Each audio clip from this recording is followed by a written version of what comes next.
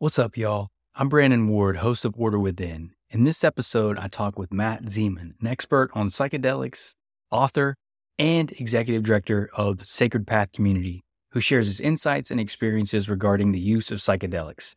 Our conversation includes discussing the impact of psychedelics on individuals suffering from various physical and mental conditions, the misconceptions and societal considerations around psychedelics, and the journey to selfhood, among other topics.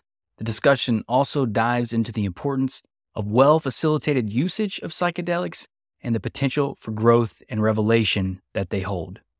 So let's get into it. Hello, and welcome to Order Within, navigating a world of endless chaos and crisis. Many of us are experiencing inner turmoil, insecurity, anxiety, fears, and isolation. These feelings are only being amplified by news cycles, social media, and never-ending political madness. How do we find our way out of the chaos? How do we find strength within ourselves? How do we find meaning in a world driven by materialism? These questions and many more I aim to answer on the show. My goal is to be a trusted guide on your journey to selfhood. May you find what you seek. Hello and welcome, everyone. I'm your host, Brandon Ward, back with another episode of Order Within. We've got a fantastic guest today. We're going to be diving into the world of psychedelics and how they impact our inner world. Matt Zemon is our guest. He's the author of the best-selling book, Psychedelics for Everyone, a beginner's guide to these powerful medicines for anxiety, depression, addiction, PTSD, and expanding consciousness, as well as Beyond the Trip, a journal for psychedelic preparation and integration.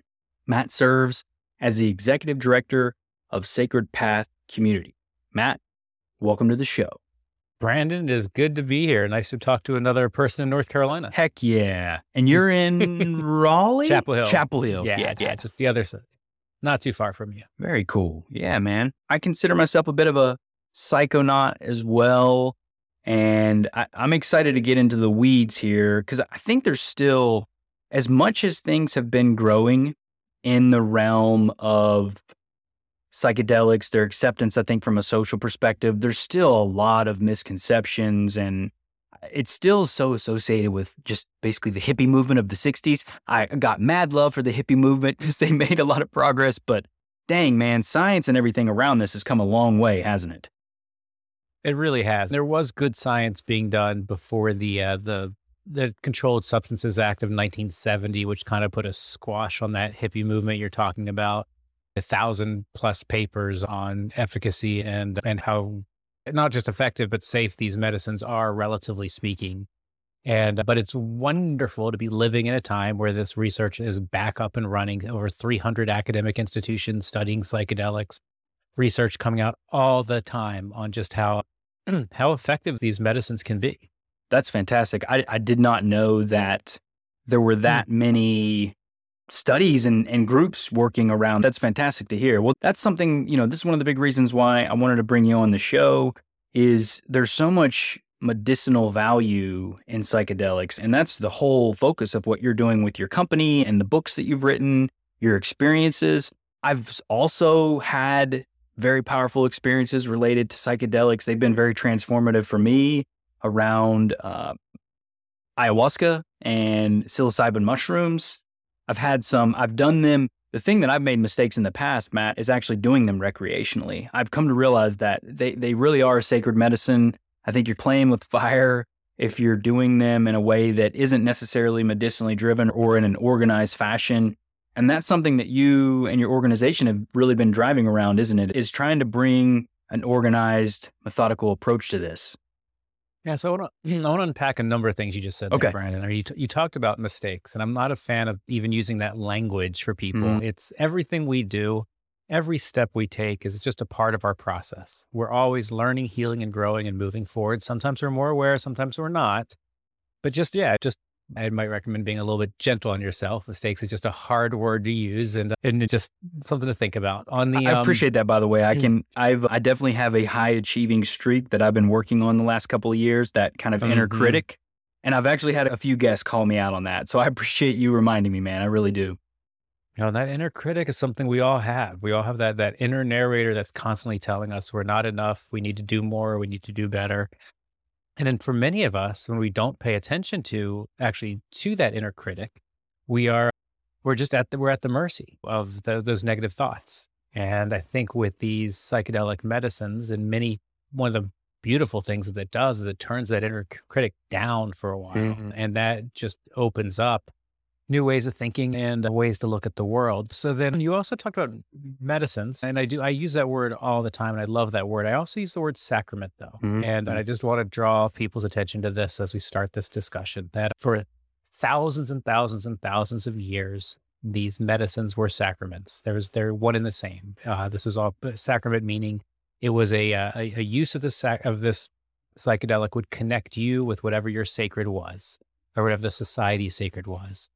And I think it's important that we don't lose sight of that as we move into this new era that we're ushering in. That yes, there is a world for people to be met with the medical model, who want to have a prescription and a doctor and that type of experience. And then there's a world for people who want to be met on a spiritual model. And there's a number of psychedelic churches, or entheogenic is actually the term they would use, churches around the country, almost 200 or a little bit more than 200. Wow. Who are, using these sacraments as a way to commune with their sacred. And it's sincere religious belief, and they believe they're doing it legally under the Religious Freedom Restoration Act. It's beautiful, powerful. And again, medicine just used in a different term. And then one other thing I'll jump on is just the recreational. The decrim movement has two facets.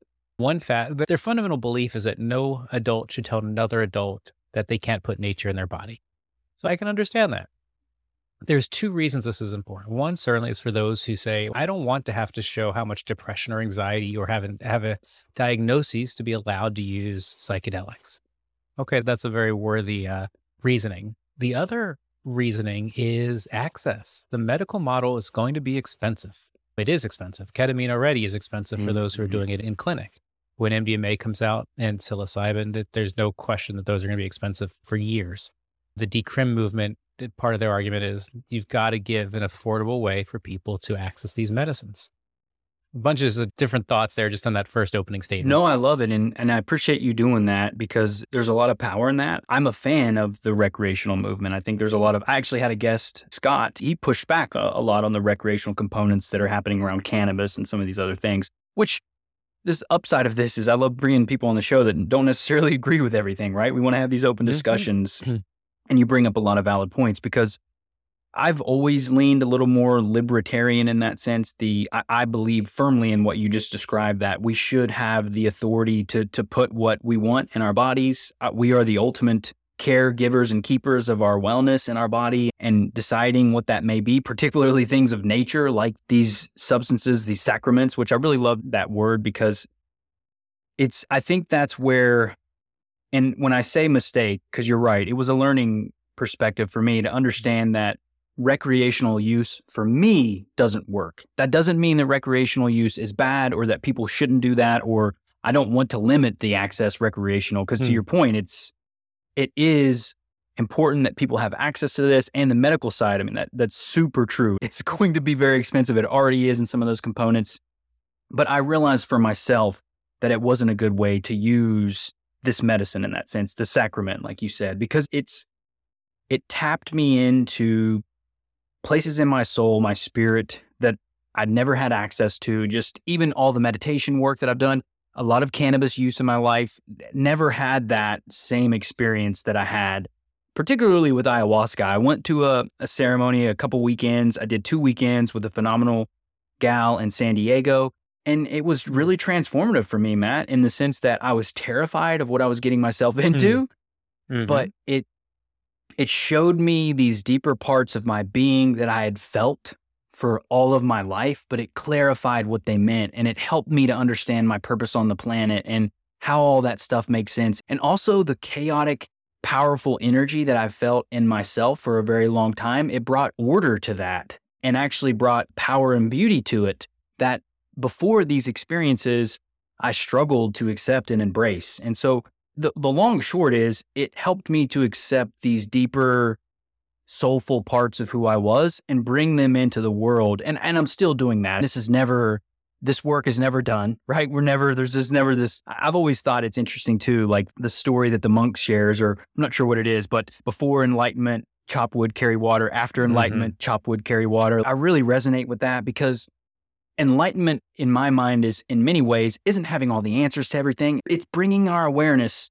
to life, our soulful component to life, and living from that perspective. It doesn't mean all of a sudden now we know everything and we're just this guru master.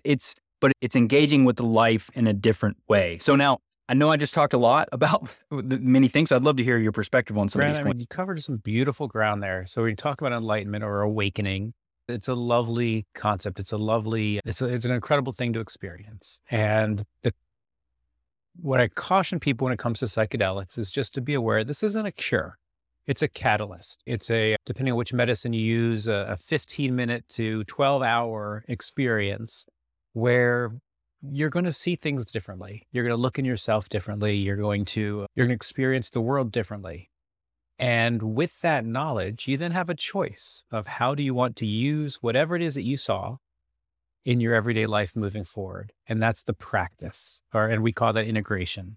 And integration can mean, yes, I'm talking to someone about what did I see? How does that relate to what I want to do? Or can just mean I'm chopping wood and carrying water, but how am I doing those things in alignment with the best self that I know to be, with my sacred self, with my spiritual self, with my whole self, my honest self. So then I'm just again backing up. So you end up finding an ayahuasca experience here in the States that sounds transformational. On your path to do that, you did experience some recreational psychedelics first. I don't think that's uncommon. So just again, another way to phrase that is I experienced recreational psychedelics and realized, this might be more powerful than I want to do, but I'm also curious. And let me go find a good facilitator, a phenomenal facilitator, to use your words, who can help me dive deeply into my spiritual exploration. And you found that with your ayahuasca practitioner, so much so that you did it on a couple different occasions. Yep. And that's incredible. And it's finding those experienced facilitators is part of the process for anyone who wants to experience psychedelics. And I say this for those listening who are looking at the medical model or the underground or the spiritual model. The same questions that you're going to ask a provider are true for either one. How many of these have you done? How many people are in the room with me? What do you do to prepare me for this experience? What kind of music or environment am I going to be in? What are the rules? Are we going to be talking during this session? Are we going to be touching during this session? Or am I on my own? What happens afterwards with the integration? Where do you get your medicine from? Do you test it? Is it pure? Same questions, whether it's medical or whether it's spiritual or underground. Dude, that's great. And that's a lot of powerful insight, Matt, that you just provided for anyone that may be thinking about this or exploring these ideas. Great questions to ask. I didn't know that. I was fortunate enough to have had a friend who introduced me to the practitioner who I had a lot of trust, and she was actually working with her. And so there was a track record there. So I felt a level of trust. And what I found was the structure of the experience, not just the medicine itself, was really what helped, to your point, right? The facilitation of that experience. And that was because of where we were, the people that I were with. It was a small, intimate group. There were guidelines, and she was clear about what we were going to be doing. There was music. There were actual instruments and drumming. This was also my first experience with the tank drum and in person. And it just, oh my goodness, it was incredible. And that's one thing that really stood out to me too, is it was amazing how much the instruments, the music influenced my journey. And to your point, Matt, that those things really do matter when we're engaging with psychedelics, the space you're in, and that was also what contributed, I think, to more of the uncomfortable or unpleasant earlier recreational experiences for me as I was at parties. I did mushrooms at a music festival. And I was with people that I wasn't really close with. So part of it, so much as I'm reflecting with you now, because I haven't thought about these things in this way in a long time since we're talking about it now. But because those were quite some time ago, the experiences I had, but I didn't feel safe ultimately at the end of the day. And I think what the points that you brought up, the questions that you brought up it's really about finding where we feel safe, what resonates with us, the practitioners, the facilities, all of those things, because that is going to hugely influence our experience. And I think people make the mistake sometimes. I know we just said this earlier, but they can discount or throw away the value of psychedelics based on one bad experience and blame the medicine or the sacrament and not consider all these other factors that can influence our journey when we're in it. That's right on. I mean, the research says that if you pay attention to source, set, and setting, the probability of you having a truly bad trip is very, very small. Source is, where does your medicine come from? Is it pure? Do you know that? Do you have good confidence in what you've purchased or it was gifted? Your set is your mindset. Do you know, has someone looked at your medical history and you feel good that you don't have any prescriptions or supplements or physical or mental background that's going to make this a challenge for you? Have they talked to you about how long this experience is going to be? Have they asked you to think about what your intentions are? All those types of things. And are you going into that experience wanting to do this? Or are you doing this for somebody else? That's all your set. And then your setting is the physical environment. Are you comfortable with the people? Are you comfortable with the facilitators? Are there no interruptions, no doorbells or phones ringing or kids coming in or dogs barking? And then what is that music is? I agree with you. It's a huge piece of it can be a huge piece of the process. There are definitely people who believe in more silent psychedelic experiences. But I think for most people entering this space, having music to guide through the process, ideally live musicians, but certainly you can use pre-recorded. Then there's some amazing playlists out there. Yeah, it makes a huge difference. And you are susceptible. So let me just jump on this for one more second. You are very susceptible when you are suggestible when you're in a non-ordinary state of consciousness. Mm-hmm. So that could be great if you're working with a good guide, a good facilitator who has loving music or music that's going to move you up and down. But it's also something to be aware of. If you don't know your guide, if you don't know your facilitator, if you don't know what they believe in, if you don't understand what they're going to say to you during the ceremony, you can be, you're highly suggestible. Mm-hmm. So just be aware of that going in. And again, that's true of the medical model and the spiritual. In the medical model, therapists are often trained to talk and to ask questions and to give opinions. And psychedelics is not about that. It's about a journey within and discovering your inner wisdom. So you really want someone to be there if you get scared, who can say, no, you're okay. You're going to be okay. You're just taking a whole bunch of medicine. Keep going. But you really don't need someone to interpret what you're seeing for you. Oh, I love that, man, because it's very true, especially from the medical world in that perspective. It's all about the opinions and the perspectives often being fused. And really this whole game is about tapping into your own sense, your own essence, your own soul, spirit, whatever, getting into yourself. Even if you don't believe in those things, I love that you bring that up. And I think that's why the goal here in my mind for our conversation, Matt, in a lot of ways is to help people get more comfortable with these concepts, things to consider. I love that you're offering very practical, cautionary things to consider, things to be mindful of, but it's okay too.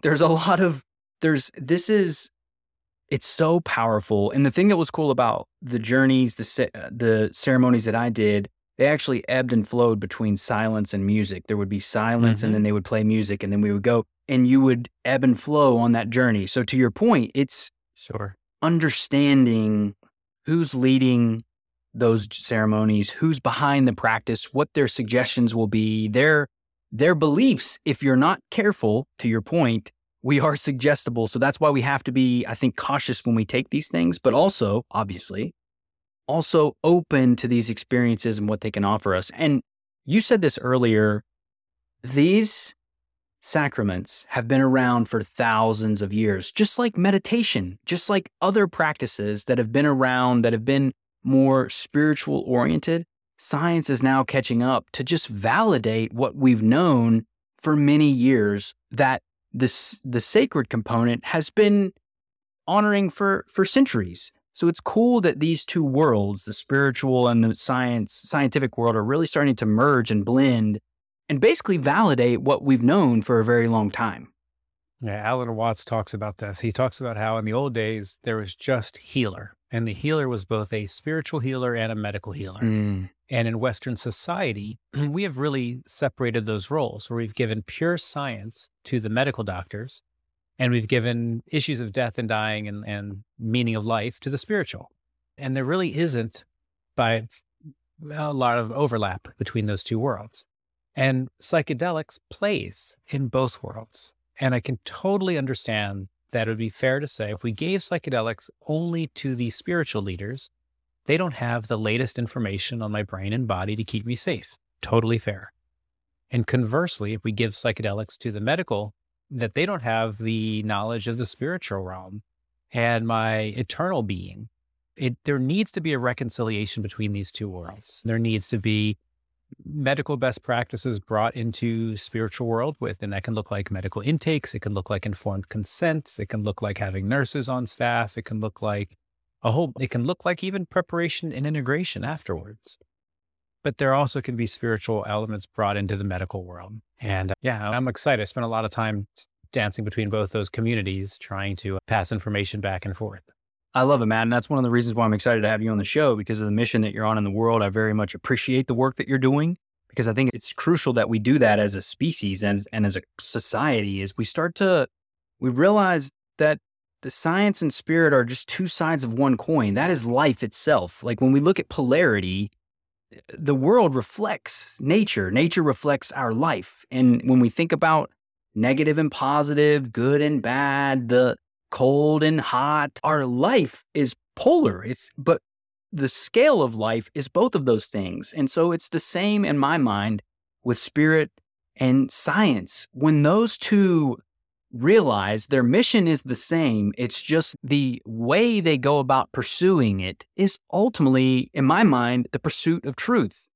Science is focusing on the objective material world, but there is an objective material component to spirit. We know that now with the quantum physics and what we've learned about the world that we don't see. So it's getting closer and closer, which is phenomenal, Matt. You're helping with this. I think you're a bridge builder, if you will.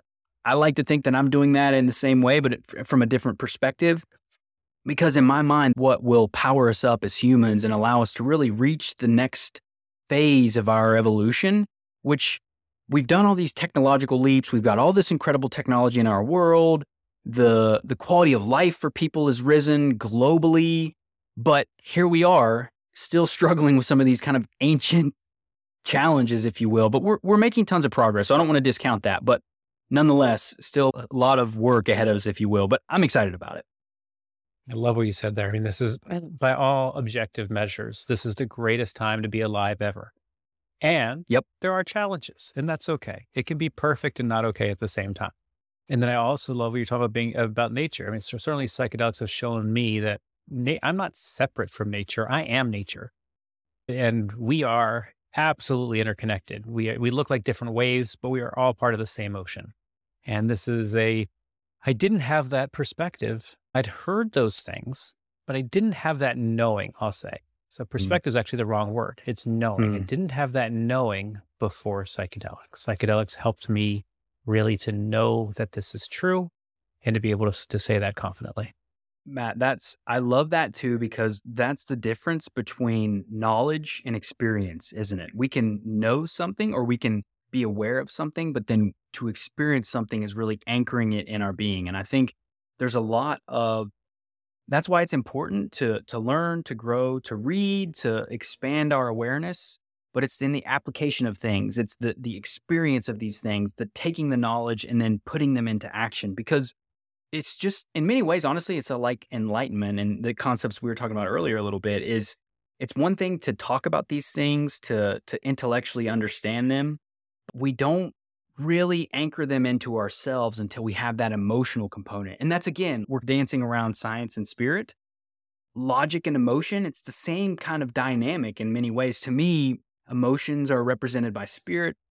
Logic is represented by science.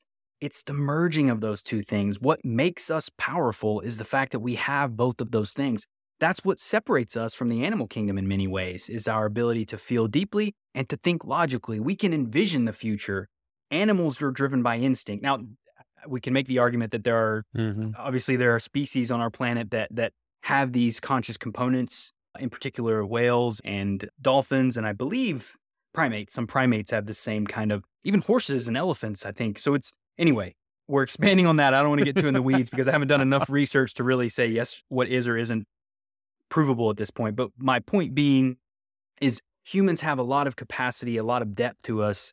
And it's the concept of both the logical component and the emotional component that really brings us together as a whole being, which makes up the spirit to me. It's that kind of holy trinity component. Yeah. I think the direct experience or direct spiritual experience is something just to continue to harp on here. That's what makes psychedelics unlike any other type of therapy that exists, either talk therapy or prescription. We're not numbing symptoms with psychedelics. You are doing inner work. You're trying to explore things that have happened to you, things that happened that you are the driver of. You're looking at your relationship with the universe, and you're coming up with your knowledge of those things. And it's your experience. People are leaving churches in droves right now across the country. And we're seeing when it comes to psychedelics that a lot of people are hungry. They're hungry for the community. They're hungry for the experience. They're hungry for the connection. They are tired of feeling lonely. They're tired of feeling disconnected. They're tired of feeling that they don't have a purpose. And again, these medicines don't cure anything. It's a direct experience that then allows you to awaken, to be aware, and then to, again, practice on an everyday basis moving forward. Yeah, and I love that you say that because I see them, it's because it's not a cure. It's not a panacea. It's not going to solve, but it's a doorway. It's a doorway to a new path. It's a doorway to an expanded perspective on life. And to your point, it's the experience component that makes this so powerful because and sticky. Exactly. That it lasts. It doesn't it's not going to fade away when you stop taking the medicine, or it's not going to fade away. I mean, people who've taken psychedelics will say it's one of the top 5 things that's ever happened to them, period. What else is there that has that kind of effect? I mean, can you meditate and achieve some of these things? Absolutely. But you might do it for 20 or 30 years before this happens. Here, you take a large dose of psilocybin, you're going to have an experience. Yep. And again, the vast majority, 80% it's going to be in the top 5 experiences of their life, up there with having a child, getting married, the death of a parent. It's a significant experience. And even when it's challenging not meaning bad, challenging meaning emotional, challenging meaning hard, they're still going to say those things. They wouldn't give it up. And that's incredible. I don't know what else there is. I know there isn't anything like this. There is no comparison. This is like blah. Doesn't exist. Psychedelics are in a category of themselves to have these significant life experiences. They really are. And I can attest to it in my own life. I've also seen people transform with their own experiences using psychedelics because it literally allows our brain to rewire itself. It's like it opens up completely new pathways that weren't there before. And like you were saying, that you could potentially get there with meditation or yoga or therapy.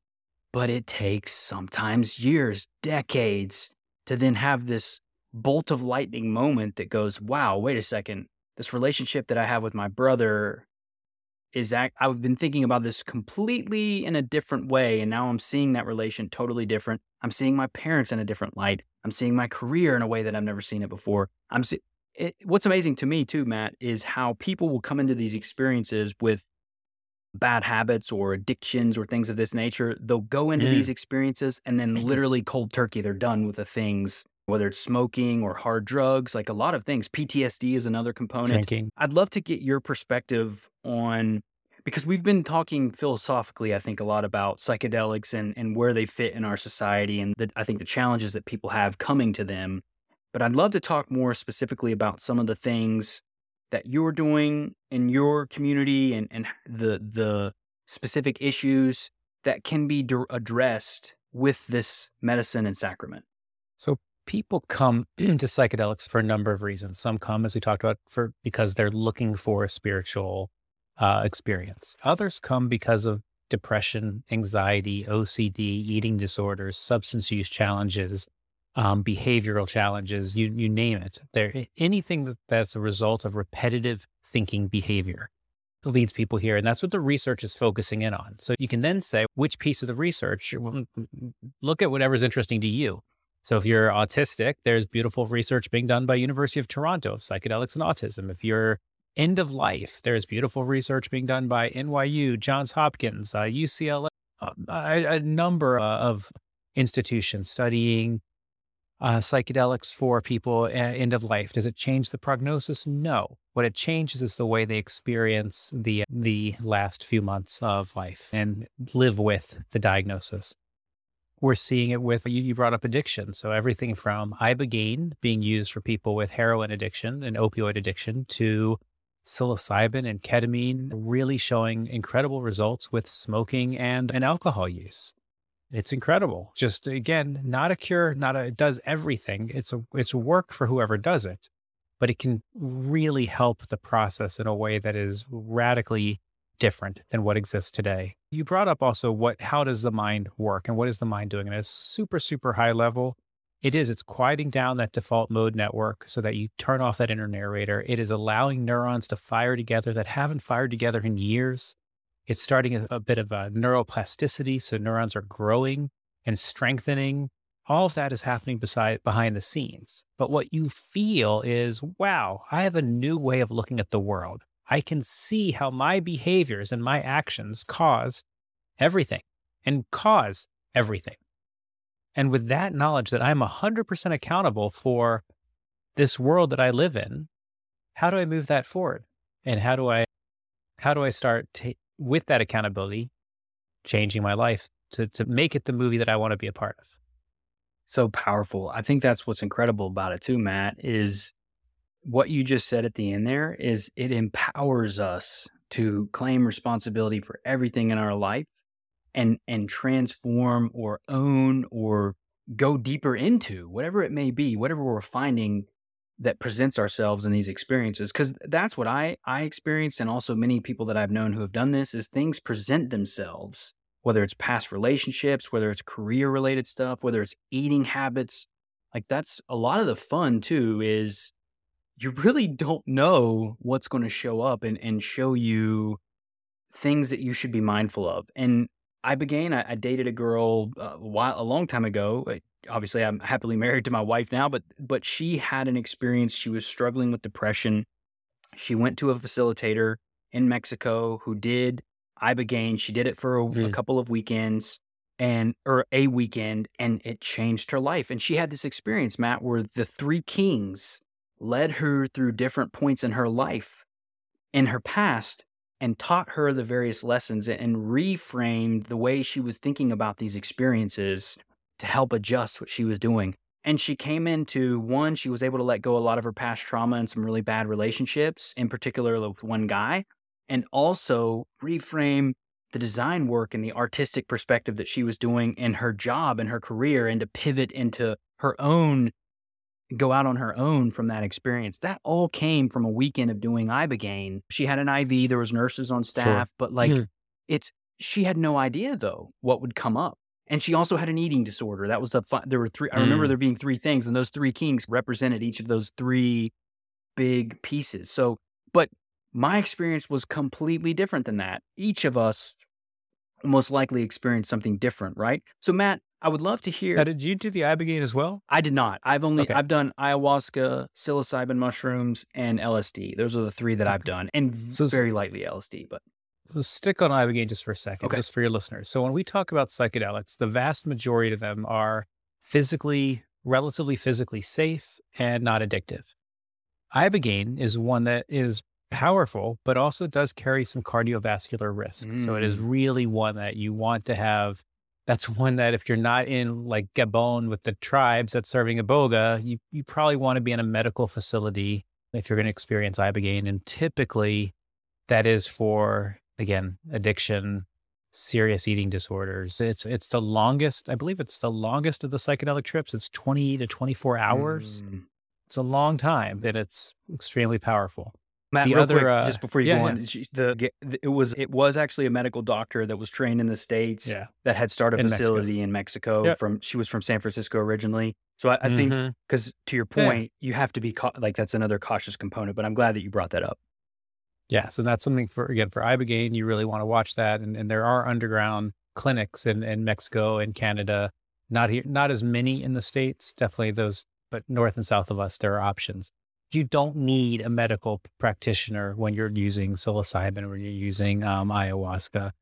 during the ceremony. What I do suggest though is you make sure that you don't have any contraindications for whatever medicine you're going to take. An easy way to do that is Dr. Ben Malcolm's intakes. The spiritpharmacist.com or spiritpharmacist.com. Anyone can book with him. He has nothing to sell you besides information. And he'll look at your medical history. He'll look at your behaviors. I mean, he'll have a candid discussion with you on whatever medicine you're thinking about taking. And he'll say, yeah, that seems like that'll work well for you. Or no, probably not. Or this would be really dangerous. Or if you want to take that, maybe taper off of this thing you're on. And here's a way to do that. Highly recommend him or somebody who's not interested in selling you necessarily a high-priced psychedelic experience to do your own medical intake if you believe your history is at all complicated or if you're taking any prescriptions that you're concerned about. Because the wrong interactions can make these medicines dangerous. And that's, again, just something to watch out for. Again, by and large, when we talk about safety of these drugs, when we think about how dangerous alcohol and tobacco are, these are off the charts safer than those. And that doesn't mean they're safe. It just means the risk is reduced. So just keep that in mind as you're heading down your psychedelic path. Be mindful. And be mindful of that. And Matt, the reality is too, is even pharmaceuticals, there's a huge, oh my gosh. Just watch one of the commercials and they list like 40 things that could potentially happen when you take something that's going to help your skin. So there's risk to all of these. That's the point. Like, it's a medicine. And the risks range. So let's stick on that for just a second. Yeah. They range from, a couple hundred people every year die from Tylenol overdose or acetaminophen. When we talk about side effects, let's talk about just antidepressants and side effects. You get a list of things that could happen to you and you think, oh yeah, that's not going to happen to me though. One is they don't go into the details that I think they should. And I'll give one example. 73% of people, again, one study says 73% of people who take an SSRI antidepressant is going to have sexual dysfunction. It's a huge percentage. Now, does that kill you? No. Is that a diminished quality of life? I'd say it is. Mm-hmm.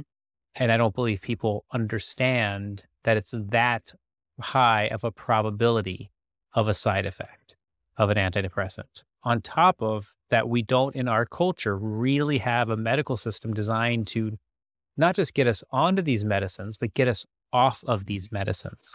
And what should be an episodic or a 6-month prescription becomes a decade or 20-year prescription. And all sorts of things happen. So if antidepressants are working for you, that's amazing. They work for about 40% of the population, and that's great. If the side effect profile is too high, if they're not working for you, I encourage you to talk to your doctor. Ask them, how do I taper off of this? What else is out there? Maybe I should look at ketamine if I want to stay in the legal world and try that for a little bit. Maybe I want to go on to one of these psychedelic churches and try psilocybin or go to an ayahuasca retreat like you did, Brandon. Lots of options, but have that candid discussion with your doctor. By and large, I think doctors are getting used to having these conversations more and more these days. They don't know how to support you, but they're having these conversations more and more. Yeah, it's crazy the numbers on that too, Matt, because my wife and I had that experience, to be honest, the 3 and 4 component with the sexual intimacy to SSRIs. So she was on some for a little bit. We had the same, it completely affected that. I had no idea that it was that high. So I can validate that from a personal experience. But I think to your point, I love that I don't love it, but it's unfortunate that it's not talked about more because these things are very common. I mean, that's 3 and 4 people will have that experience with SSRIs. That's wild. That's to think about. But it's not necessarily this life-altering thing, but it is for some people. Like, sexual intimacy in a marriage is a pretty important thing to a lot of people. So it's important to consider these things. But I think the challenge is, and personally, I've just had a lot of poor experiences with the medical field for myself and with people that I love over my lifetime, and it's broken a lot of trust. And there's a long way to go in terms of the trust that needs to be rebuilt with how we manage these things. And to your point, pharmaceuticals are meant to be, in many ways, for most people, a temporary thing. They're a part of a point in your life, not meant to be used for years, decades, but that's often what they are. And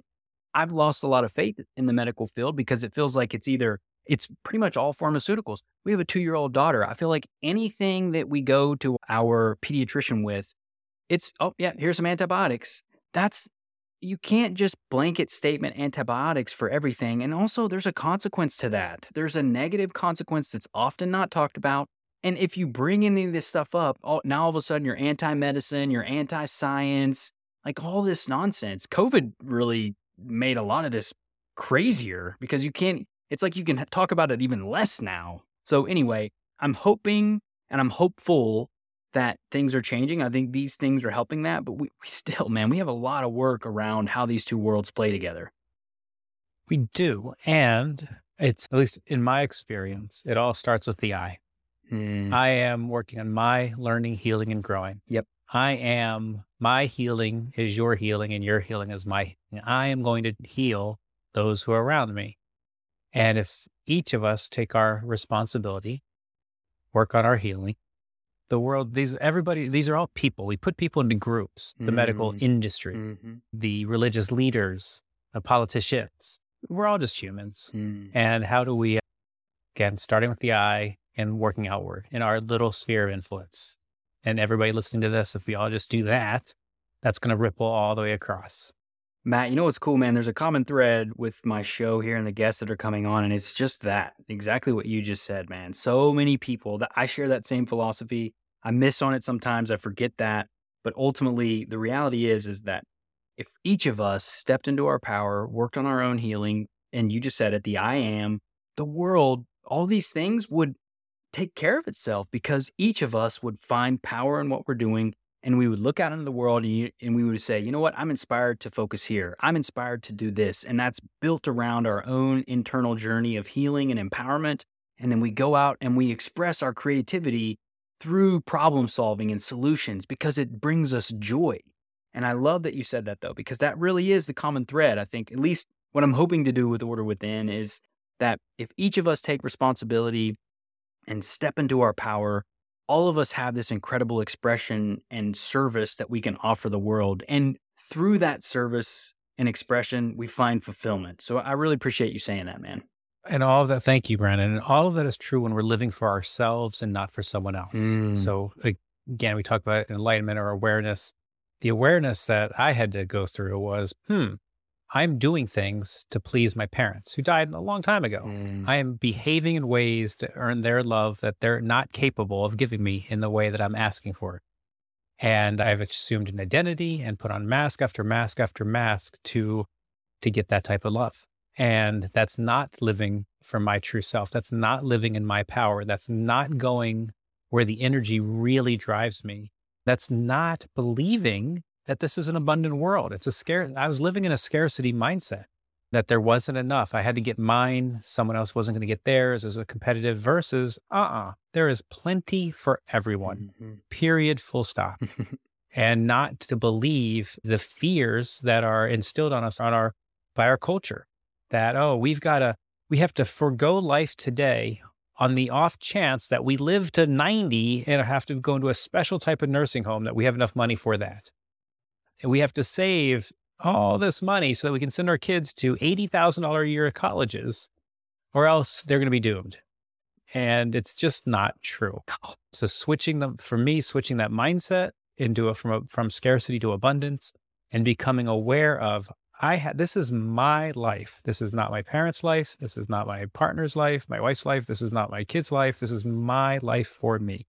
How do I want to live it in ways that bring me joy and move my energy in my body? And yeah, it's a very different way of living for me. Well said, Matt. Well said, man. It's moving away from that zero-sum game, the all or nothing mentality. I think binary thinking, it's a very much, and we forget that fear is very profitable for a lot of people in our world. There's a lot of people profiting off of fear and doing those things, but it's the nature of the beast. It's the nature of the world we live in. And it doesn't matter. So follow me here. Let's go. I like it. Okay. They're profiting. Great. How does that change your world today? How does it change my world today? So it's just another form of comparison, which is the death of happiness. As I compare myself to my friends, they look like they have a bigger house. They look like they have a nicer car. They look like they have a better marriage. They look like they have friendlier children. They look like they have whatever. It's just not true, and it doesn't matter. Even if they did have a nicer car and a nicer house and a better marriage, it doesn't matter. This is my marriage, my car, my house. This is what matters. Mm. And I need to, when I spend less time thinking about others in terms of that and more time thinking about, I feel love. I want to give love. I want to receive love. I feel better in that, in the love mode than in the comparison mode. Super true, man. Very, very solid reminders. This is that's the thing, man. It's easy to fall into that way of thinking in it. It can be a trap. It can be very much a trap. And you work to do your best to focus on the things that we control. Control is a big thing, like what we're responsible for, the ownership that we have of our lives.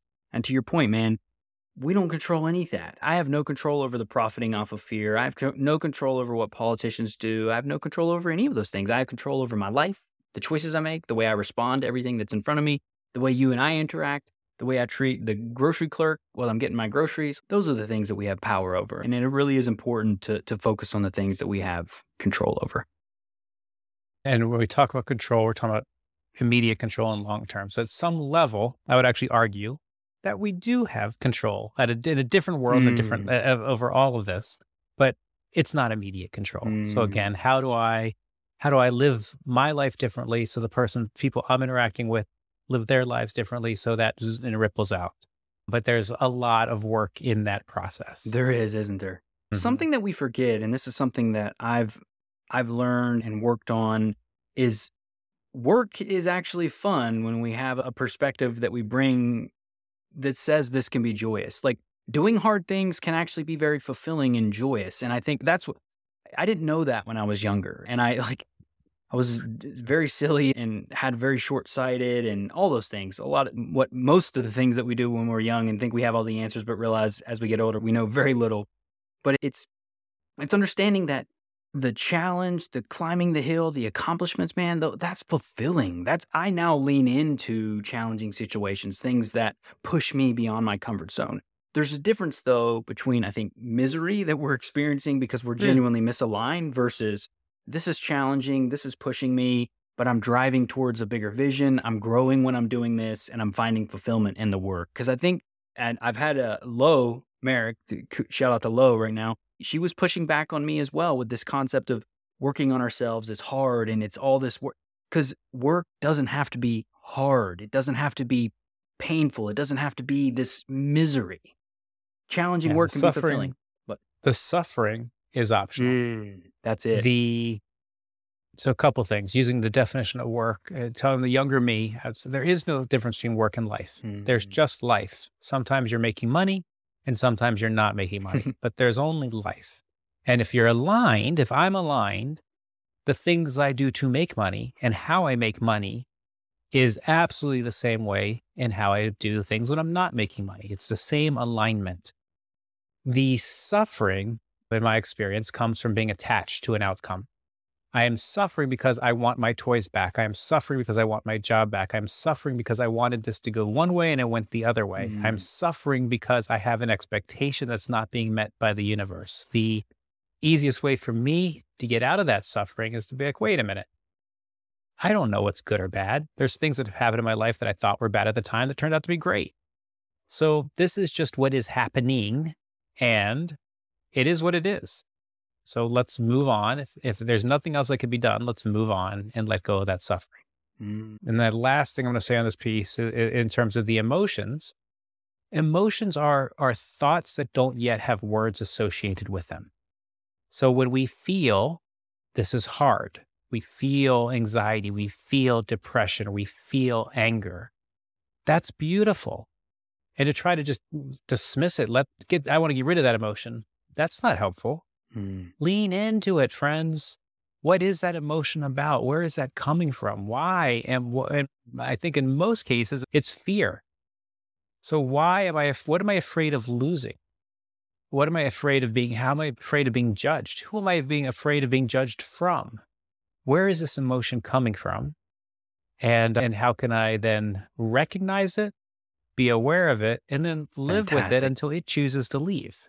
That's a lesson that took me a long time to learn, Matt, was that our emotions are signals and they're communicating to us.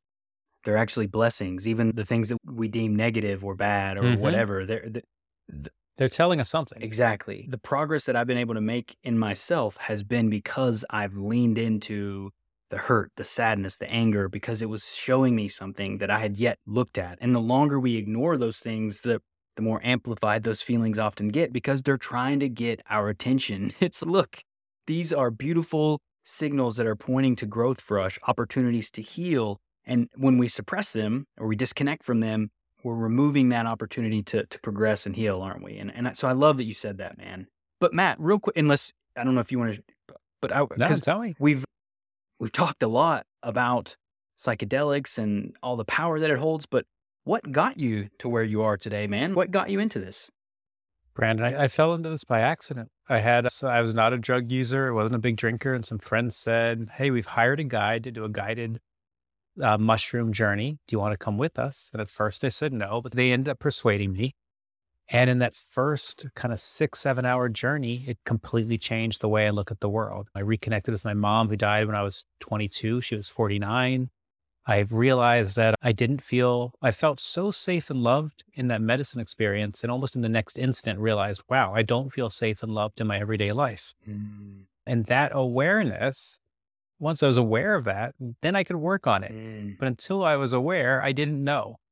And that led me to going back to school to get a master's in psychology and neuroscience. That led to also traveling around, experiencing different types of medicines from different types of facilitators, and really putting a lot of thought into what is this? What is consciousness? What does it mean to be alive? What does it mean to be on a learning, healing, and growing journey? Recognizing that I again came to believe, to know that I'm an eternal creature having a human experience. And that also completely changes the way I think of the world. And it's very different than how I was thinking of the world for the years since I pre-psychedelics. I had no belief in God, no concept of heaven, I couldn't imagine that there'd be a God who would take my mom away right after taking my father and my grandmother and my great aunt all within like a 4-year window. So it's been an incredible return to spirituality. Oh, man, that's epic. It's very epic. It's been beautiful. Yeah, it's very beautiful, man. And Matt, I talk to a lot of different people, a lot of really rad humans, and I feel very fortunate for that. And dude, you've got a very authentic, grounded presence, man. Like, it's obvious to me that you've done a lot of work. You've walked this path. You've found that awareness in the sense that, because it's beautiful, man, because once you start to accept life as a journey, you get to realize that it's every day that we're here. Those are the blessings, not some end point that we're driving towards, but the fact that we're here living now in this moment. And we have the privilege to be able to look back where we've come and what we're doing and how far we've grown and changed and evolved, and also to look forward and envision a life that we want to continue building. That's such a privilege, man. Life is such a privilege. But you got to get there from a perspective point. Like, it takes time and effort to get to these perspectives, doesn't it? Because we often miss this stuff. Dude, I didn't know any of this stuff when I was young in my 20s. And it was a lot of suffering, like you said. And just as you mentioned in your story, it was the framing the way I was framing everything. The reframe of life is a superpower in many ways, because you can take an experience that you were viewing as this horrible, awful thing, and then if you reframe it and look at it differently, it can be the catapult now that moves you into the next beautiful part of your life. It really does come down to perspective. And it sounds like the medicine, the sacrament, gave you a whole lot of perspective on where you were, huh? When was this, Matt, by the way? About 5 years ago. Oh, nice. So you've been on it. You've been on it now. Yeah, look at you now, dude. It's phenomenal. You're speaking on stages. You've got a company you're running. You're doing a lot of phenomenal work in your company, man. I'm really stoked we met, and that you're just less than Not probably too 2 hours far away. Yeah, exactly. Yeah, It's cool. not too far. Yeah, I'm appreciative of the work you're doing. I appreciate you having me on today to have this discussion. Appreciate you being open about your own journeys, both to admit that I did things recreationally and it wasn't for me. And I had these other experiences and they were beautiful. And yeah, I appreciate you taking us on your journey as well. Heck yeah, dude. Matt, two things. This is the way I always end the show. What are you working on now how can people get in touch with you, or if there's anything specific that you'd like to share? And then just a parting message for the audience. Yeah, I do discovery calls with people every day. So they come to my website, mattzemon.com. They can book one. and we can talk about psychedelics, and I can help just answer questions that they might have and talk about this journey in a little bit more of a one-on-one basis. And that's easy. MattZemon.com. They can go there. And then I'm spending just a ton of time with Sacred Path community. We're working on the spiritual, safe and sacred use of psychedelic. That's community building, and in working between the medical and the spiritual worlds it takes up a lot of time. Got you. Yeah, I bet it does. I bet it does. So Matt, so I'll link to your site if people want to reach out to you and they can connect with you if they're interested in your work. What's something that you would share before in terms of psychedelics and the work that you were doing, what would you like to share with the audience before we end the show? I think if anybody is still listening to this after 57 minutes, then you're either listening because you're trying to validate your perspective or because you're being called to do this. So my nudge would be whatever information you feel like you're missing, go get it. Whether it's my book or Michael Pollan's book or somebody else's, find that information and then try to find the way to do this with as much safety as possible, knowing that this is a risky endeavor, but a rewarding endeavor. But if you're in it, again, 58 minutes, something's calling you, and there are many options, many ways that you can get to this medicine and find the one that's right for you. Excellent, Matt. That's a great parting message. I appreciate you saying that. I really appreciate the work you're doing out in the world, man. So thanks for coming on. For the audience, we certainly appreciate your eyes, your ears, your attention. It's saying a lot in the world that's in our world today where everything's pulling at your attention, especially if you're still with us on this ride. So with that being said, until next time, y'all. Thank you for listening to Order Within. If you found the episode helpful, please consider sharing, rating, and subscribing. New episodes will be released every Thursday at 11 a.m. Eastern Standard Time. Until next time, y'all.